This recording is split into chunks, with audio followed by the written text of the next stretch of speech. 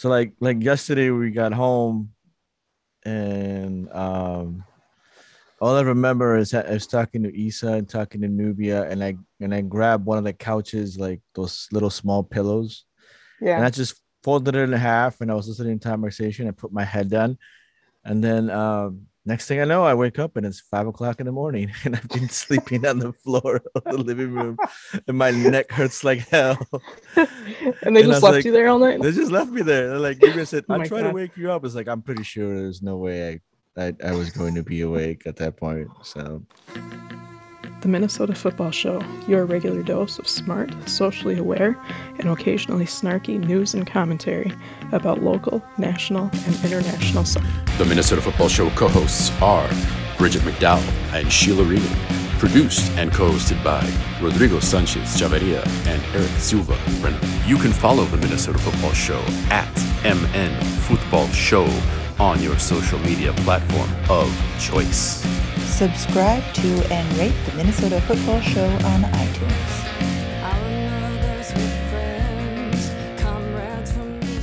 bienvenidos and welcome to another episode of the Minnesota Football Show, coming to you live from my Zoom make-believe bedroom.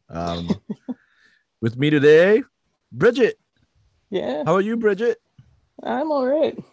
I'm a little warm, but otherwise things are good. So, how about you? Well, Back from your corporate mouse, I think is what we were yeah, calling it. the corporate. But we didn't go to the mouse, but we went corporate capitalist trip. So, yep, yep. I went and conquered Jurassic Park, so that's what I want to do. Yes, there you go. And the girl, yeah, no, we had a great time. My favorite thing, and I've told everyone does that we went to the beach, like a real beach, Yeah, like with like a real ocean, not Lake Superior kind of thing, but like a real ocean. And so, yeah, I think that was probably the funnest memory for me, just because I haven't been to a beach in like 20 years. yeah, that's awesome. And the last time any of them were at the beach. I mean, no, last time Isa like was at the beach, she was like 3. So she probably doesn't remember it Well, I mean, last very much. time, the first time we took her, like she wanted to play with the water, Yeah, and her introduction to how waves work in the ocean was a rough one. Let's just put it that way. that's And so, but this time it was good. They loved it. We went out there, they good. collected seashells, built sandcastles. Nice. We visited this beach. It was an hour away from Orlando that a friend suggested. I think is it Bethune? Is Bethune. That sounds right. But one of the most intriguing things about this was the fact that that beach in the 1940s to 1950s was one of the few beaches around um, where African Americans were allowed to actually be on the beach. Oh yeah. So like there's a big little history. So it's called Mary Mc McLeod. So that's McLeod. McLeod Bethune Beach Park. So it's in Volusia County in Florida. It's free. It's in New Smyrna Beach.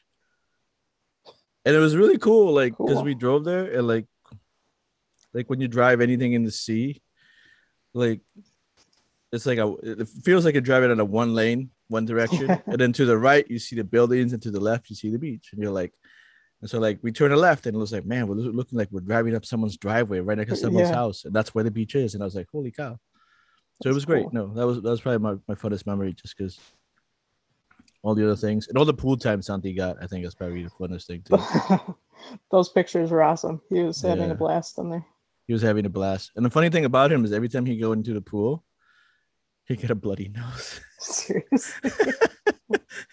And then we figured out it was because like he kept on holding his pinching his nose as he was going down to go down. Oh, And then it would come, but then like it would go away, and then he'd be fine for the rest of the 2 hours he was in the pool. Like there was a one point where like It's like a pressure problem. Yeah. So like we finally told him, so you can't do that. Yeah. So he learned. But then there was also ducks. A family of ducks have made themselves at home at the pool. So like every once in a while, you'd be out in the pool, and all of a sudden there's like 4 ducklings, and a mama just swimming around. Just no fear of humans whatsoever. You don't see that very often. You don't, yeah. They usually avoid those. They don't like the chlorine, but not these ducks. I have pictures for that. I'll send it out some other day, but we'll do that. They're like, this is my pool. Get out of here. Yeah, I wish I had ducks in my pool. I wish I had a pool, right. But I understand now why, like Florida, like if you live in Florida, like if you don't have a pool, it just it's not feasible. Like it's so hot. It's like by like 9 a.m. or 8 a.m. it's like 92 degrees, and I'm like, geez. Yeah. I would not be able to do that without a pool to jump into. I was like, I think we to cool off, and so I was like, geez. So pool becomes a economic status symbol. So I was like, geez. Isa got used to it, and she loved it, and she's like, I think I might want to move down here. I said, well, you do that, but if you move down here, make sure that you have a pool. And he's like, yeah, or else I'm not coming to visit. So I have a friend whose parents retired down there, and they like a couple of years ago when they first went down there, they hit like 95 and a heat index of like 110 or like something ridiculous. And they're like, yeah, we're just hanging outside. We have the pool. It's fine. Like anyone who was sitting outside was at the pool. It was kind of hilarious. And I learned real quick what like a 95, 97 degree in Florida is totally different than a 97 degree in Minnesota. And I'll tell you this right now, I'll take a 97 degree in Minnesota any day. My boss used to live in Orlando, and he'll say that all the time. At least I'm not in Florida right now. I will take this. It's better than Florida. I mean, like Orlando, literally, like every time. And in the thunderstorms in Florida, like they're literally like someone opens up the sprinkler and just grabs the sprinkler and just like puts it in your face. Wow. Because we went to one of the resorts that's like a beach resort type of thing, right? Where they have wave pools. And we were there for like maybe an hour. We're all in the wave pool, jumping in the wave pool because wave pools are cool. That's a new thing now. Yeah, because they are cool. And then all of a sudden it just started pouring. Like nonstop pouring. We're already wet, but you don't really care. Right. And then like we're like, oh, maybe it's like Minnesota, right? You wait 5 minutes and it's over. Right? And it stops. 25 minutes later, it's still we're like, okay, we're going home. We're all wet. But anyways, it's good to see you, Bridget. You too. See your face. It's just me and you today. Eric is trying to find his voice, lost it somewhere in the anti-capitalist world that is the other side of Wisconsin, I hope. But we're here to talk about some soccer and some football and all the wonderful, crazy things that are happening in this world. So speaking of the Crows, Minneapolis City 2 actually moves on in, is it what was this, the playoffs, right? Or are they? Yeah, that was the quarter final, I believe. Okay. And then winning PKs 3-2 over the Raptors FC. And yes. I saw all the tweets on the interwebs flooding my phone because they were nowhere near to be able to watch any of this stuff while I was traveling. So yeah. It was a good game. They played really well. Yeah, congrats to the Crows. Congrats to Minneapolis City and moving on to the next round. And congrats just overall to the staff and all the other people that are working hard over there. So it's good news to see. Yeah. So they played, was it yesterday, right? Yeah. So the Minneapolis City semifinals for the senior team. Yep. And so do we know if they? I didn't see. They won 3-0. So they'll play in the final tomorrow afternoon, Sunday, like 1:30 or something. Right. And then Minneapolis City 2 plays on Sunday, July 25th at 4 p.m. against the New York Contour. So that's tomorrow. Wow. So Well, they had Midwest Conference Final is Sunday, so that should be really interesting. And of course, Minneapolis City, if they can air it or find a way to have people watch it, they usually do that. I appreciate that they do that. I think they will. Yeah. They were able to do a stream of last night's game. Yeah. And I think they do plan to. The thing that was cool about Minneapolis City 2 going to Detroit, so they're playing in Detroit against this team from New York because it's kind of a meet in the middle type of situation. But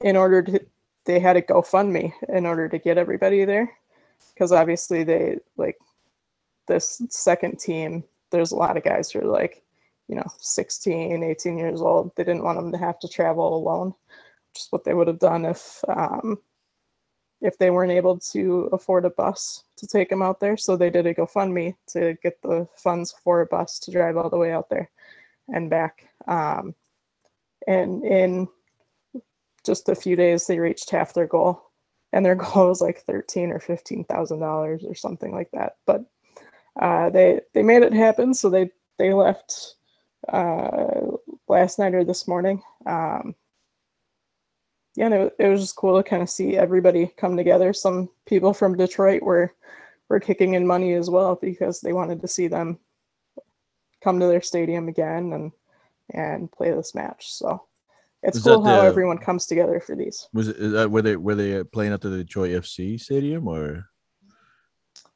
Detroit? I'm not sure which stadium. That's just interesting though. Oh, it's on here. Oakland University. Oh, okay. Never mind. No. Yeah. I thought there would be a Kevin Venegas connection at some point. Right? Not quite. But that's good. Well, that's good. Let's see.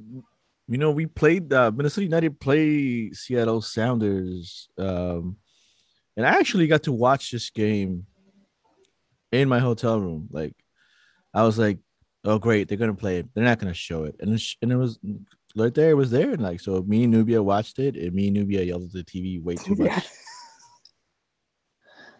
But let's just put this in perspective. There's a lot of yelling in that game. Yeah.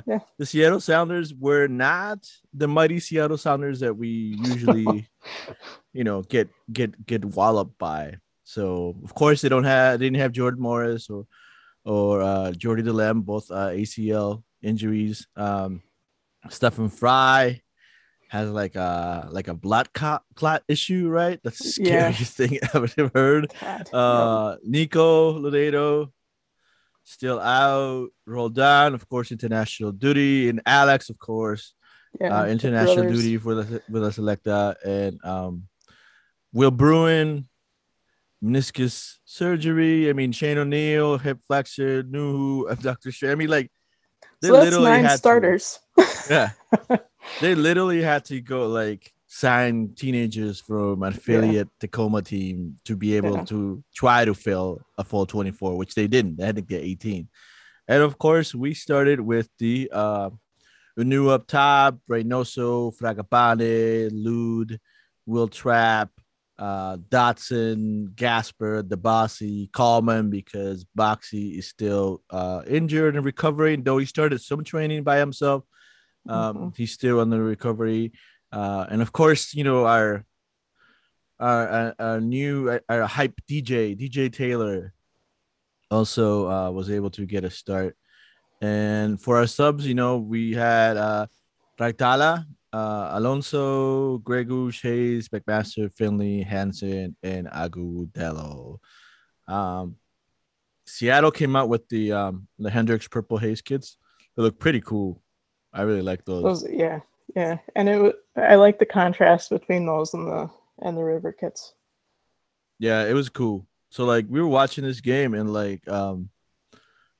and it was just like a lot of like sloppiness. But the problem for us has always been when we play Seattle is like we gain possession and we press like heck for the first half, Yep. but we don't produce dangerous situations, right?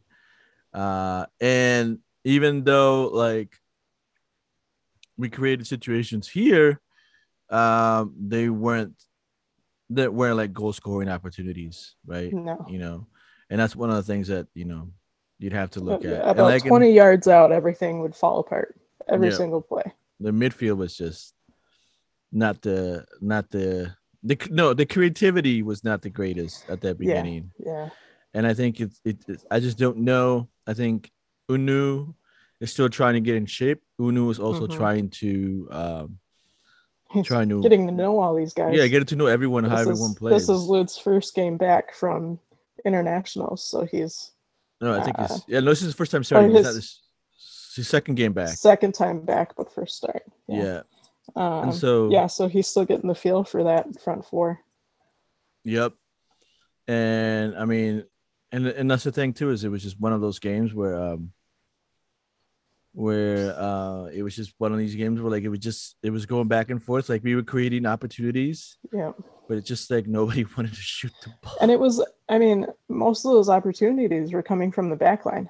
I mean, you'd Chase Gasper pressing, you had Taylor pressing, and they're basically playing the wing roles. And not like, we always get so excited when Lud is put on the right side because that's his best side. But then we were channeling everything through the left and not mixing it up. So Seattle shut that down every single time. Eventually, Lud was able to get up there and make that goal.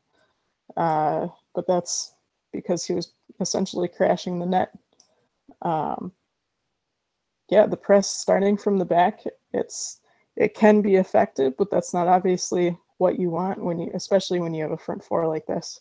We expect a lot more from that group. I'm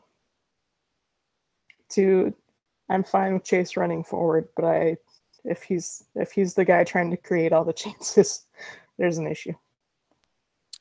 Yeah, and I think the other thing too is that DJ Taylor does a really good job of 1v1 defending and getting the ball up there. And he's beginning to learn how to play with that right side. So how to play with Reynoso, how to play with whoever is on that side to be able to. His clearances aren't just like aimless. He can distribute better, and he's doing a good job of doing that. The thing that concerns me mostly about this team right now is how like Reynoso is one of the leaders in stats in the aspect of creating chances, like scoring opportunities, but he nothing's really coming from that. Right. And at the same time, he's also, as of lately, he's been getting dispossessed a lot, like in our own midfield. And those create opportunities that a defense has to step up and try to absorb. He's a massive target. And they don't know how to counter that. Yeah. So remember when we used to talk about Tomas Chacon, he likes to get the ball out quickly out of his feet. I think Reynoso needs to trust his teammates more and just be like 1-2, pass the ball, because he's going to attract pressure. And when he attracts pressure, there were plenty of those moments in this game where he was drawing everyone to him, and there's a passing channel, and he's got guys forward he can pass to, and he would just dribble right into trouble again and get dispossessed. And or he'd pretend to play musical dribbling chairs with the other two defenders and he try to go in circles, and then boom, he lose the ball. Right. And I think that's like one of the situations where like a Will Trapp or a Dotson have to communicate, pass it back. They need to own it. Yeah. Right. They have to be like, Ray might be your leader in some sort of sense, but someone's got to yell at somebody and say, "Hey, ball!" Yeah. Right. So that's the identity that needs to be distributed, and it's different because Boxy's captain and Will Trapp's done a good job as being captain as well too. But it's just you need that vocal leadership to be able to do that, and we're not seeing it currently right now. There was a bit from Miller in this one. He was a little bit more vocal than usual. yelling at guys to get forward and pointing out spaces. There needs to be a lot more, and there needs to be more communication between those two aspects of midfield.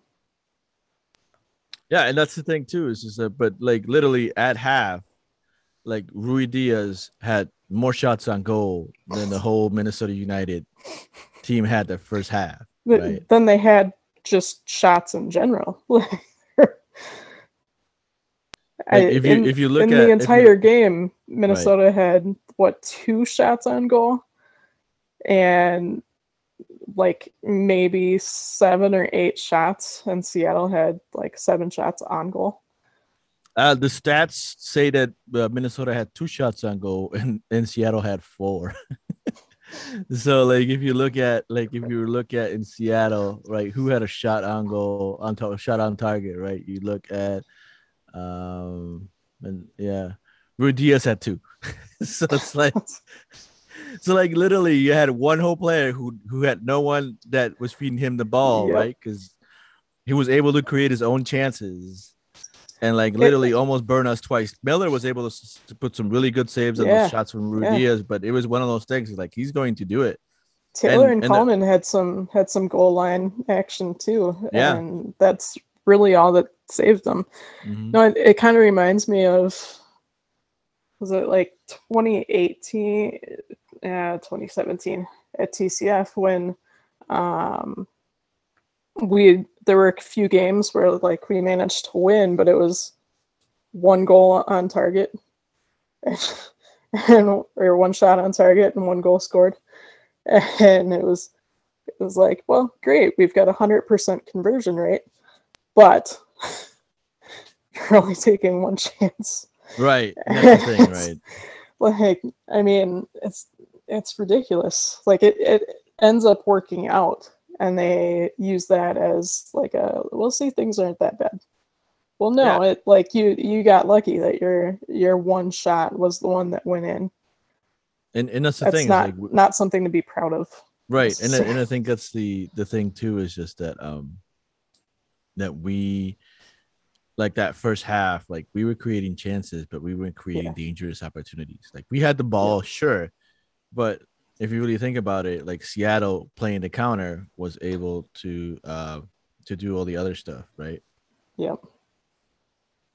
Yeah. So we saw Tyler Miller get another clean sheet, but he was called on way too many times to make those actions.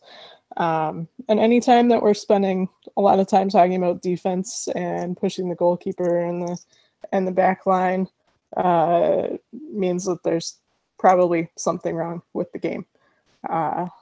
But good work from him, good work from the back line, who are kind of tossed together for this game. They're starting to build that chemistry in the back that we didn't see for a while. And I think one of the really cool things that we've been missing from like last year, and this is sort of the Molino factor, is looking for those deep through balls. Yeah. And the Bossy in one of those was able to get the ball and pull up I think it was the right or left wing, and he just put a through ball that Unu diagonally made a run at and was able to get possession. And that was the VAR moment where we're like that should have been a PK, right? And it didn't happen, but that was one of the cool things that I saw that I liked, is that we were doing that. And Reynoso's passes are always short, like they're not extremely long, right? And I think that's what we need. We need someone else to be able to give that threat, because Unu was one of those players who will run into space if given that. And so, and I know Unu is frustrated. You can totally tell it at times, but overall, I think, he hasn't played soccer like at this type of level for 6 months or whatever, right? In a sense. He was sitting around for a good 6 months when we picked him up. So he is gonna keep getting better. He does look better every game. I mean, he's not getting the chances. Is one of the things that I really enjoy. Yep. Yeah, and especially off the ball. He's really good working in tight space with the ball, but his movement off the ball is really impressive, and there's plenty of ways to take advantage of that. Like you said with Dabasi, Taylor was kind of playing that role too.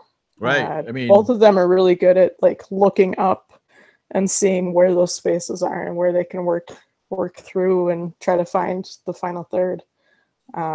Whereas we see Gasper most of the time just kind of boot it long and hope that it reaches somebody. Right. And you can see the chemistry between Fragapane and Gasper. Yes. And I think that's one of the things too that Fragapane has brought to this. It's not the chemistry, but the fact that he yells at Gasper where he wants the ball, what he wants to do. Yep. So like Gasper's like, okay, you tell me what to do, I'll do it. Right. And so he'll do it. So now he's becoming so much less of the liability. He doesn't have to focus so much on creating opportunities.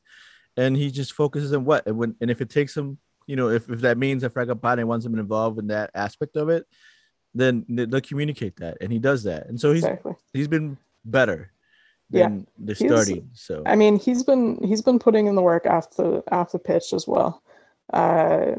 These guys have posted a few clips. Gasper's learning Spanish and trying to like get better at communicating with these new teammates on the pitch.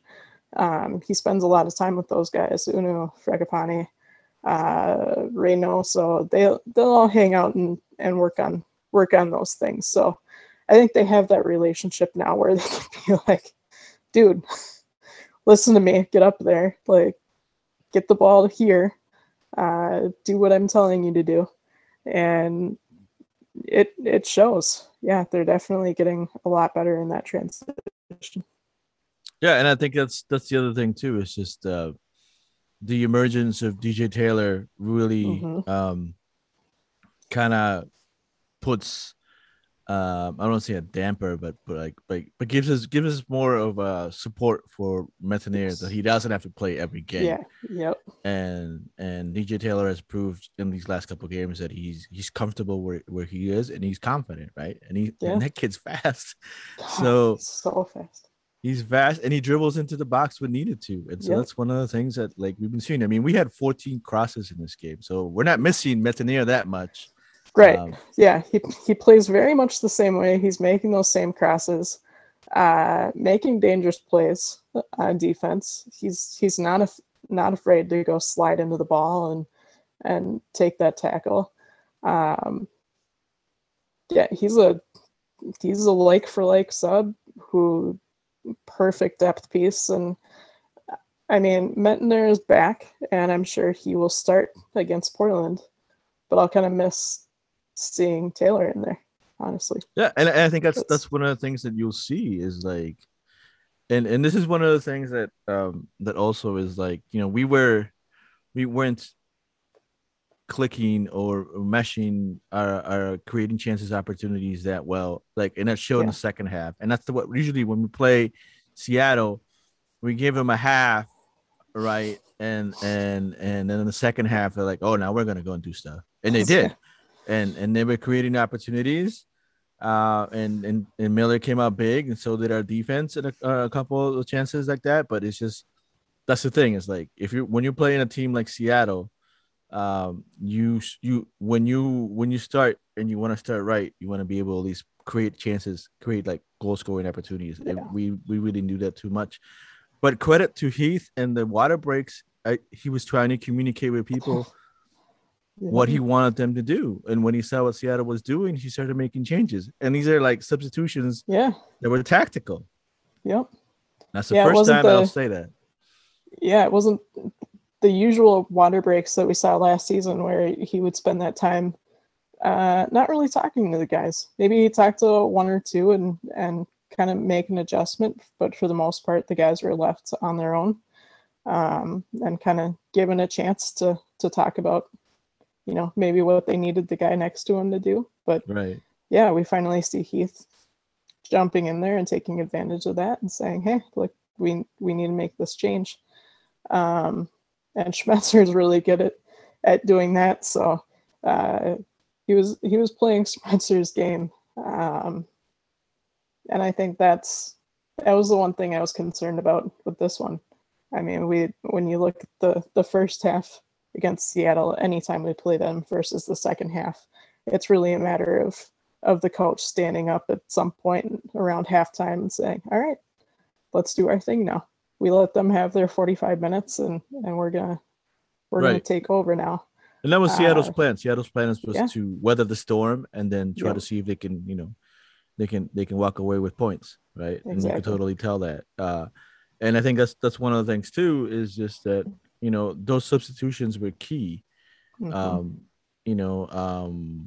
I'm trying to look at the substitutions for that day, but that game, but it was I think who came in? Hold on. It was Nick Hansen came in, right?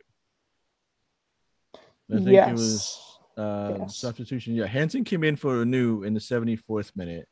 I think that was a good substitution. Yep. Because not only because Anu was still trying to work on him, but what we need a lot, and why I always like Dotson being in the attacking four, was because Dotson always pushes the ball forward. Like that's his first instinct, is to push the ball forward. And sometimes we get caught with the pretty soccer, which is great to watch. But if you're not pushing the ball forward, then you're not really trying to create those scoring opportunities. Because Atencio had come in for Smith from Seattle literally like 5 minutes before, and Atencio was changing the dynamic of the team as he usually is, right? That's what you want, And then it was connecting with Freddie, right?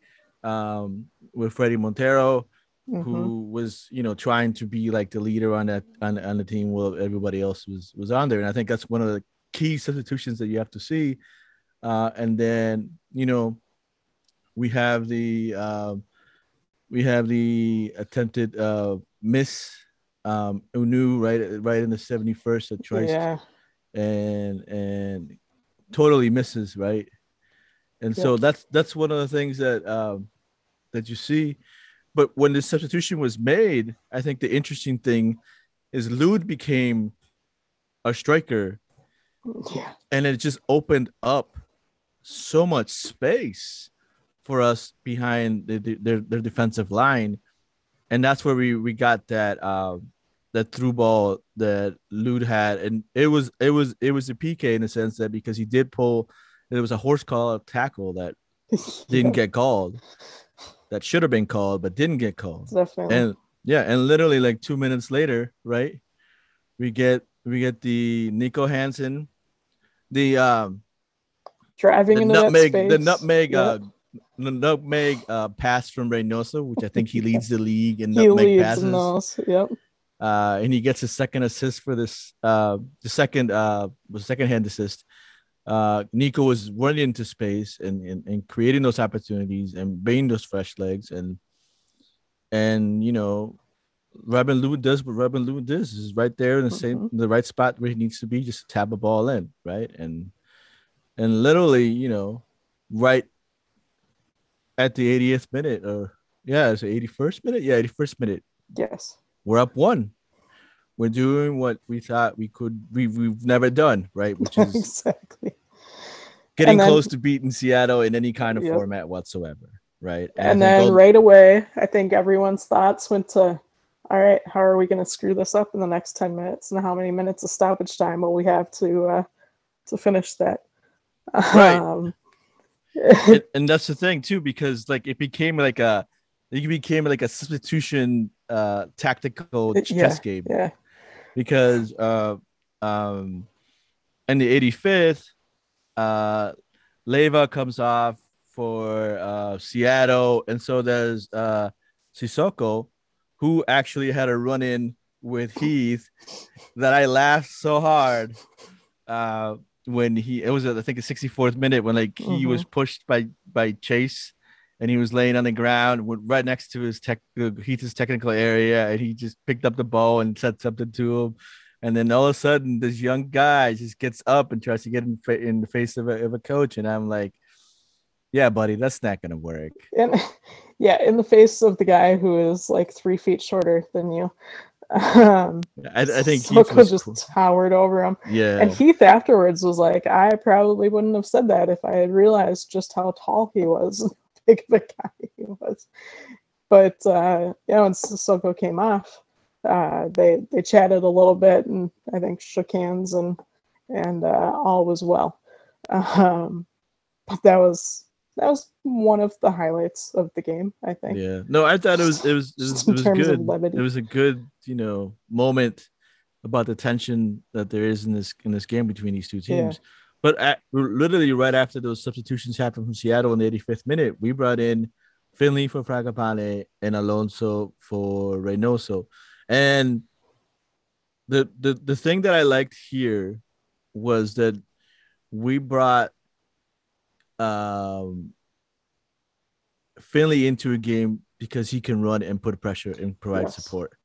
Yeah. Right. And we know that he's got the speed. He's got to do that. And so when you bring in Alonso, you should bring in someone that will be able to help in that sense. And most of the games that Ozzy has come in, usually it's not been that way. Usually there isn't a supporting cast for him to be able to do that. So this is one where, it actually was well thought out to be able to do those changes. And I think that's what benefited us in keeping possession of the ball and trying not to make just not waste time, but just process the time until the time runs out. Preserve that lead. Yeah. Yeah, it was one of the better managed games, and definitely that was a key factor in putting Heath in the starting 11 for Team of the Week, and Lud making the bench for, I think he was on the bench for Team of the Week and not in the starting role. Yeah, it was a really interesting game in terms of managing man management versus man management. Yeah, and it's the first time we beat Seattle. Yeah. So we get that off our back. The Seattle streak had to end at one point. And was it 9?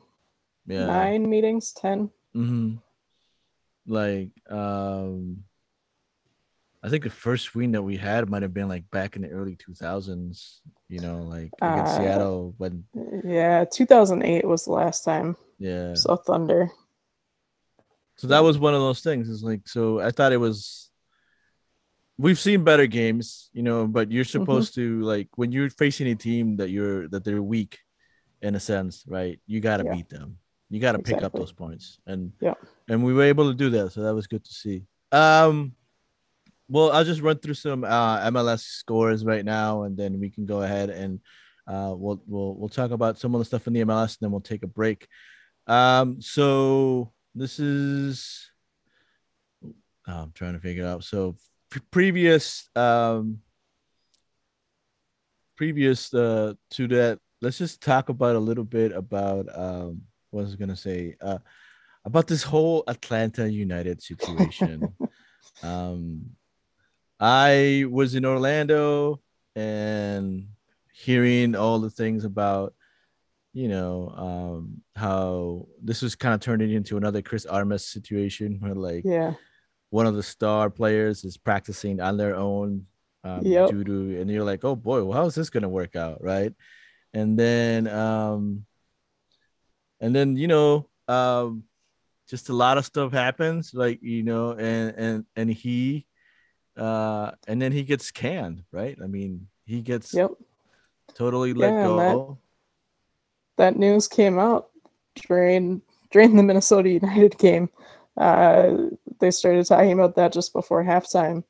And this 1-0 loss to New England didn't help matters any, but I think there was a whole lot behind it other than the actual results.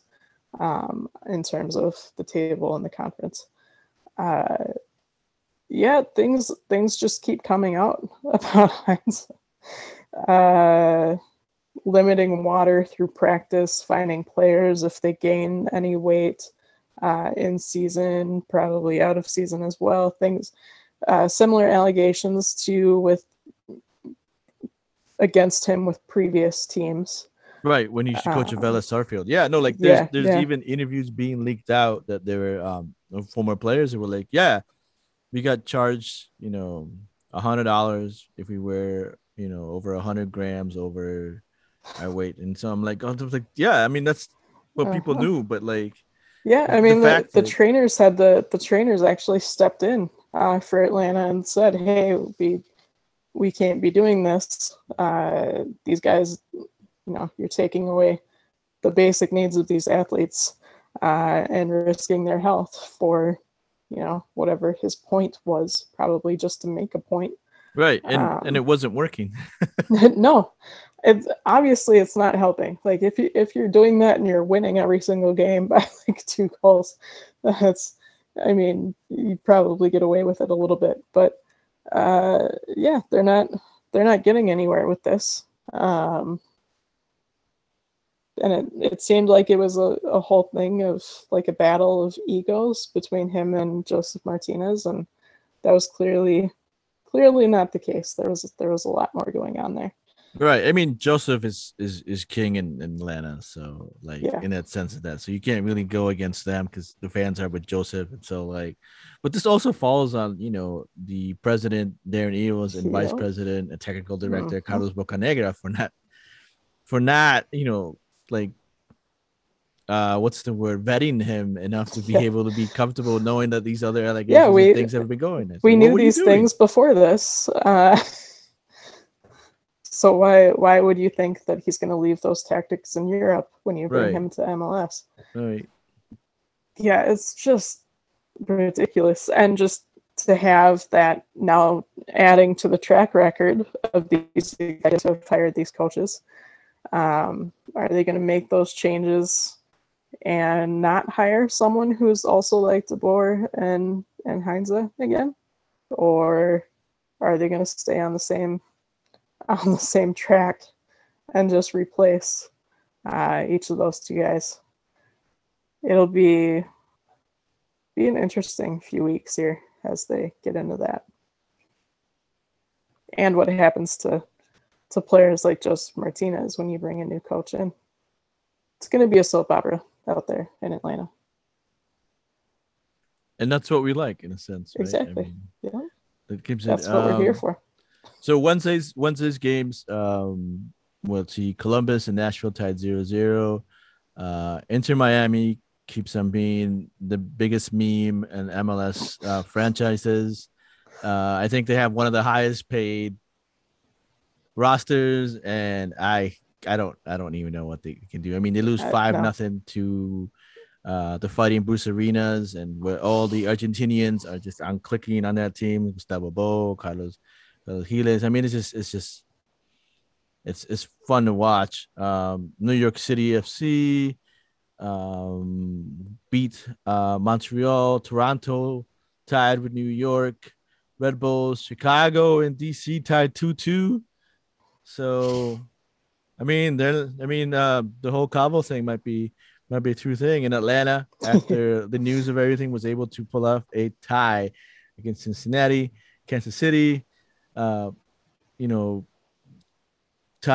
the Earthquakes, and that, which brings us to the infamous the translators can get a red card situation, which I thought was like, wow, that's crazy. I was like, what Argentinian swear word did you say did you have to translate to able to get yourself a red card? There were a lot of tweets about now everyone's going to go out and hire a translator for the head coach so that the translator can get the red card just for saying what the coach would have been saying. Right. It's exactly what we should do. Yep. Yeah. And that was classic. I was like, wow. And then Colorado beat FC Dallas. I feel bad for my adopted dad. He's not having a good season so far. Real Salt Lake tied the LA Galaxy, and Portland was able to beat LAFC. So that, which let's see. And then on Thursday, Orlando defeated Philly 2-1. and Seattle was able to beat Austin 1-0 with the wondrous goal of Rui Diaz Golden Boot watch That was which insane. actually he was trying to do some of that when he was playing against us. Like he was trying to kick the Yeah. ball Yep. from very far out, trying to catch Miller, and he's been trying to do that all season. And apparently, Brad's wizarding skills were more Muggle than anything, and so he was not able to just catch it. But it was a beautiful goal by Rui Diaz, and so that's where we stand as for today, right? And today we are playing the second round of craziness that is called Portland, and we'll see what happens, and we'll talk about that after the break.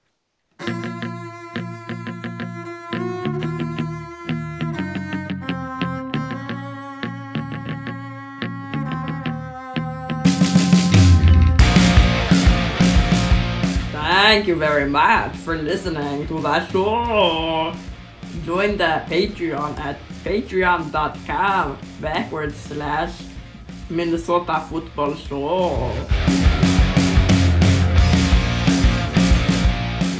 Welcome back to the Minnesota Football Show. We're going to talk about the upcoming game, or the game, depending when you hear this episode of the game between Portland and Minnesota United. So there is real hype between this game. It's because of the previous situation that happened in Portland, the fact that we were able to take points away in Portland, but also because of the ramifications that happened, between Fragapane and Diego Chara. And so rumor is right now that Fragapane might have cut some sort of injury bug, and he may not be in the starting, or he may not be playing today. But we'll see if that gets confirmed later on. But a lot of people were looking to see what this game is, and this tough stretch that we had of games during this time should be really interesting to see what happens. I'm not extremely confident of what we can do if we get the Minnesota United team that was playing that beautiful soccer and creating goal opportunity to score the goal in the first 2 minutes or 30 seconds or whatever it was. Yeah. If we're at that Minnesota at home, I think that's going to be great. But it also brings up another question, as into, what is the role for John Gregush now in this in this Monassi team? He's a DP. He's right now, he's behind Dotson, and there's people who may not like that. And I just don't see a way of Gregush getting back on the field unless something happens to Dotson and something else, Right. because now Fragapane is taking the corners on the right. Reynoso takes all the left corners. It's between those two and Gregush, with him buying them down, might be an option. I don't know if trade rumors are on it, but John Gregush is a great midfielder. Yes, so there's got to be, if we have it imagine having him as a depth midfielder is a great option. But I also think that the team has to value. There's a lot of money for someone who's riding the bench, so we'll have to figure that out, see how that works out in itself. But what are you expecting out of this game? It's definitely going to be a tough one, but I think home field advantage is going to play a huge role. They do really need that energy and thriving off the stadium. But yeah, it needs to be the team that we saw in Portland, and even the team that we saw playing against Seattle, as long as they can finish those chances. Obviously, they did not find Uno in the game against Seattle as they did in Portland, in 1 minute and 30 seconds or 30 seconds. first minute of the game. So we'll need to make those changes. I think it's doable, but I don't have a whole lot of confidence either, honestly. Yeah, I mean, if we play like we played Seattle last time here, it's going to be a long time. But let's just say Portland also doesn't have the greatest defense as well either. Yeah. And so if we're able to press that and we press them, their defense, we should be able to create opportunities. The thing is just finishing. That's the thing that we need to do. Like people have been tweeting at me. It's like why isn't Issa Watch advocating for striker camp? Because apparently we need that back. But it's kind of crazy. I mean, like we need to create those opportunities and we need to finish them, right? Exactly. And then bring in bring in the substitutes that need to do it, that come in, so they can also create change in a sense, right? Like, don't bring all the slow people on, right? Don't bring the bunkers. Like, just you want the other team to be able to have to work while you're trying to protect the lead. So we'll see how that works out. I wouldn't be surprised if we end up being like a 1-1 tie. I can see that. But it depends what Minnesota team shows up. So, and who scores first? I think if we get an early lead, or even like an early tie, what we see typically is if we go into the second half not having scored, or being down by 1, it just turns into a desperate attempt at finishing, which never ends well. When we're at 0-0, it's just no finishing whatsoever, as we saw in Seattle. But getting that early goal and having that momentum moving forward, I think this midfield needs that spark. And even the way they played, like the last 5 minutes against Seattle, once they had that one goal, they weren't exactly bunkering to kill the last 5 minutes. They were still pressing forward because they had that energy. I think that's what we need. We need that. If you're gonna bunker, fine, bunker. But but the best way to protect the lead is still playing soccer and being aggressive and just trying to stretch the field as much as you can, make them work for it, not make it easy for them, right? And so we'll see what kind of game. It should be a good one. It's going to be a hot one. So go hydrate now, because right around the same time, it will be Gold Cup time, right? It's the quarterfinals. Mexico plays Honduras at 9, all right, and I think at La Selecta El Salvador plays Qatar at 6:30. Qatar is, you can't get more FIFA if Qatar ends up winning the Gold Cup. So I'm go corruption in a sense, would be like, let's see how this works out. But I just loved pulling up, getting live scores on my phone through the day and just seeing all the tweets that were like, what is Qatar doing here? Why are we watching Qatar right now? It's going to be hilarious if they make that run. They probably will. I'm sure they will, actually. We'll see them again. We'll see. I mean, those are games that I'm going to try to keep my eyes on, right? And then that's pretty much then tomorrow, July 25th, we have the U.S. versus Jamaica, and Costa Rica or Calvo versus Canada. So that should be one to watch. I'm looking forward to that one. We'll see if own goal shows up. Yeah, and in the WSL news, Washington Spirit lost to the Gotham FC. Do you know more about the dismissal of the Gotham FC? That, I think that happened like right after we recorded last time. But it sounds, the rumors are that there was probably a breach in the professional protocol between like executives and players. and it was like a policy thing. All right. Well, I'm happily to report that my Portland Thorns are still close to the top. The Red Stars are coming head start. The Dash number 3 in a sense. The Pride, who's having actually a good season for once, with all their amazing players, are holding into the 5th or 6th spot. Surprise for me has always been the Courage and the Spirit. I love watching the Spirit play. Yeah. They're a fun team to watch. Definitely. Sanchez is great. I mean, they got it all. So don't look them out. You know, they're in the 7th place, right? And Eric's Racing Louisville. It's not doing too bad.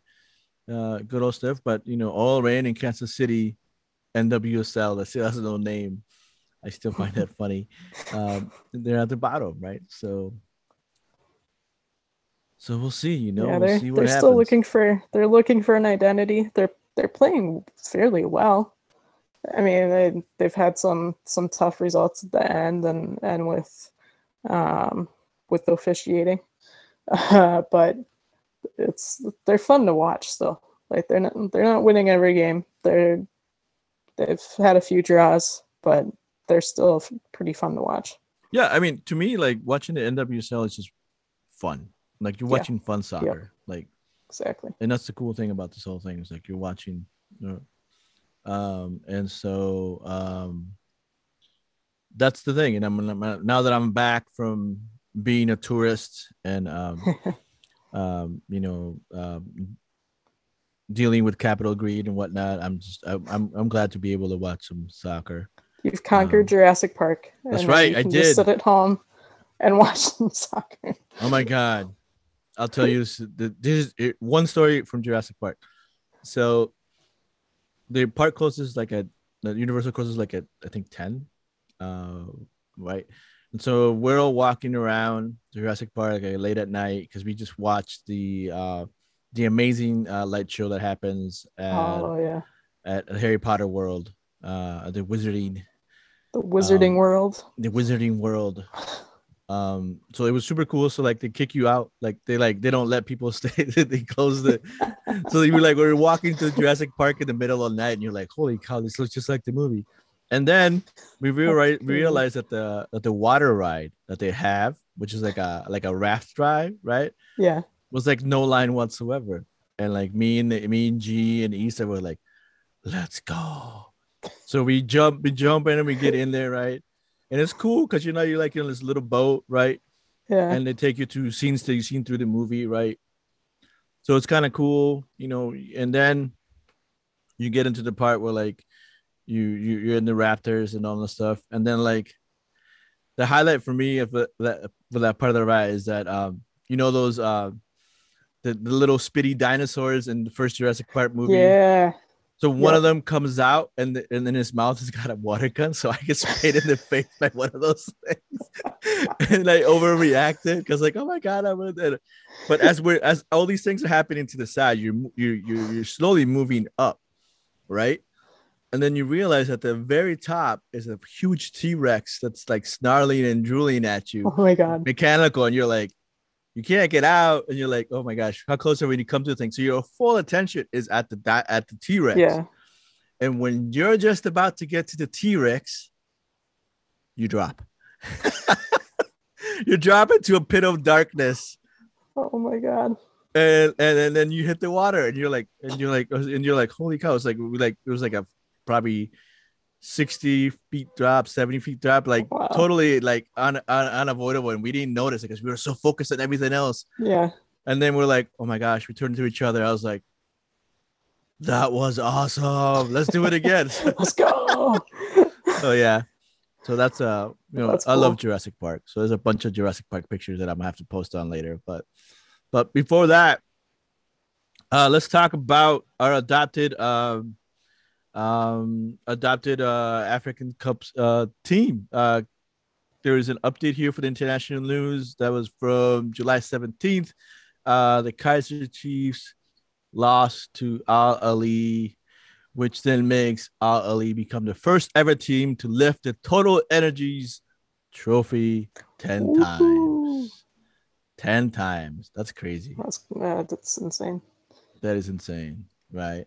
And other Olympics news, because the Olympics started and it's been a mess trying to watch anything that's Olympic related. It's like I don't at the hotel they had the MSNBC feed for the Olympics, right? Yeah. And it looked like it was like just footage with no commentary. Like they the just set up highlights, a bunch of it's cameras it's like all dead sound, like you're just watching, like no sound whatsoever. I was like, what's going on? This is so weird and creepy. I was just watching Equestrian was on. It was that or archery, so we put on Equestrian. And it was funny because they have all this really random music playing in the background, and it seemed like maybe like the writers had picked the music and like put together these playlists.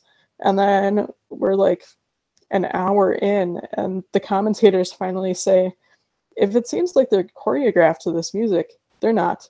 Like the stadium just played all this random music because there's no spectators. All you have is like the other teams and the horse trainers. So it's like a dead quiet stadium, and the commentators don't have a whole lot to talk about. And there goes other the than horse. other than being like, yeah, so this move is called whatever, and they have to do this 3 times. But they're like, yeah, so the music is playing for your enjoyment and to hold your attention. It's like really bad elevator music. In a sense, Exactly. right? Yes, it was such a random. Like it went from like classical to like an acoustic version of a hip hop and pop songs, and it Like just, I remember watching oh my God. the softball between Italy and the USA, and like it was one of those games where you're like, it's so quiet. Like I literally turned up the volume thinking I had muted my TV. And I was like, no. It's like there's no one saying. It's like, wow, this is just so weird. This Olympics has been so weird. Bizarre. And and adding to that, reporting that 2 athletes in Tokyo at the Tokyo Olympics village tested positive for COVID. So far, making that 3 cases in total. And also 3 members. So continue playing. Yeah, let's just play. Let's do that, right? Play through it. It's fine. Libertadores is crazy. Liga MX, the only thing that you can really talk about is Cruz Azul was able to beat Leon. So that's I'm a Cruz Azul fan. So is Elisa. So that's a good thing. But Libertadores has been crazy, right? Specifically Boca Juniors. Yeah. We seem to be a Boca Seniors affiliate. They just rioted in some sort of sense in the locker room because of VAR denied PKs, right? So typical Argentinian team thing to do, right? And so there you go. And then the rounds of 16, right? Our Barcelona SC from Ecuador defeated Vélez Sarsfield. Who used to coach Vélez Sarsfield? Gabriel Heinze. So Palmeiras was able to defeat Universidad Católica. Argentinos Juniors lost to River Plate. Flamengo still in it, 4-1 with Defensa and Justicia, which is another Argentinian team. So things are looking up. Internacional lost to Olimpia in PKs 5-4. So this Copa Libertadores is just turning even weirder. And another Olympic news, I didn't get to watch this game. I thought I was gonna stay up to watch the Sweden versus USA game. Didn't make it. Was not surprised. You couldn't make it till 3:30 in the morning? No. No. And I'm not surprised that they lost. Neither am I. Like I rolled out of bed. I had to work at 8, so I was not getting up at 3:30 to watch a game. But yeah, rolled out of my bed and pulled up the scores and thought, oh, yeah, interesting. Okay, it's not a huge surprise. Right. I did that, and I'd be like, time to go catch some Pokemon now. But I mean, it's like the USA has been playing decently, but not not extremely fantastic. overbearing, dominant soccer. Yeah. And we knew that last time they lost in the Olympics was to also Sweden. So Yep. so with all these exhibitions and friendlies that they've been playing, they've kind of broadcast all of their issues. So they're getting picked apart, and it's in all the places that we expected them to get picked apart. right. And so, but they ended up winning and defeating New Zealand. So so I mean, as long as you qualify to the next round, that's what it is. That's right. It's just the marathon, Exactly. not a sprint. Yep. Great Britain defeated Chile 2-0. That's not part of that game, and I thought Chile was actually playing decently for once. Japan and Canada tied 1-1. Brazil is doing Brazil things. Beat China 5-0. I watched this Zambia game, which is the Netherlands, and like the Netherlands scored 10 goals, but Zambia has some players, and I keep thinking about it. It's like, oh, it's like, why is this so lopsided? And I keep thinking, it's like, when was the last time the Zambia national team maybe actually had a friendly? Right, access to play, right? I mean, Time. Australia was able to defeat New Zealand 2-1.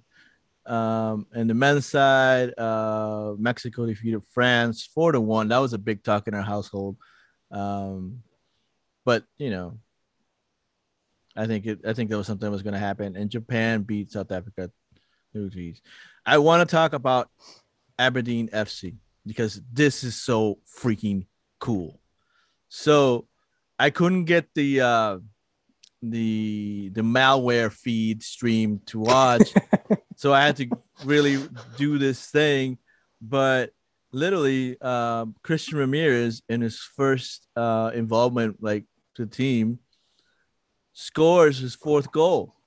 It scores the fourth. It was the fourth goal. It's 3-1 at that point. Yeah, it goes the fourth goal. First goal for Aberdeen FC, and like, gosh, I never get tired of celebrating Christian Ramirez goals. No.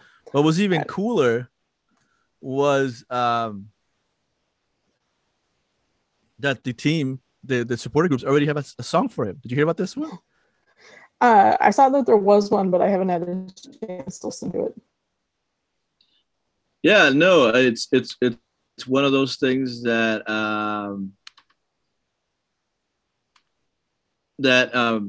I think let me see how it goes. It goes in a sense of he's our number 9.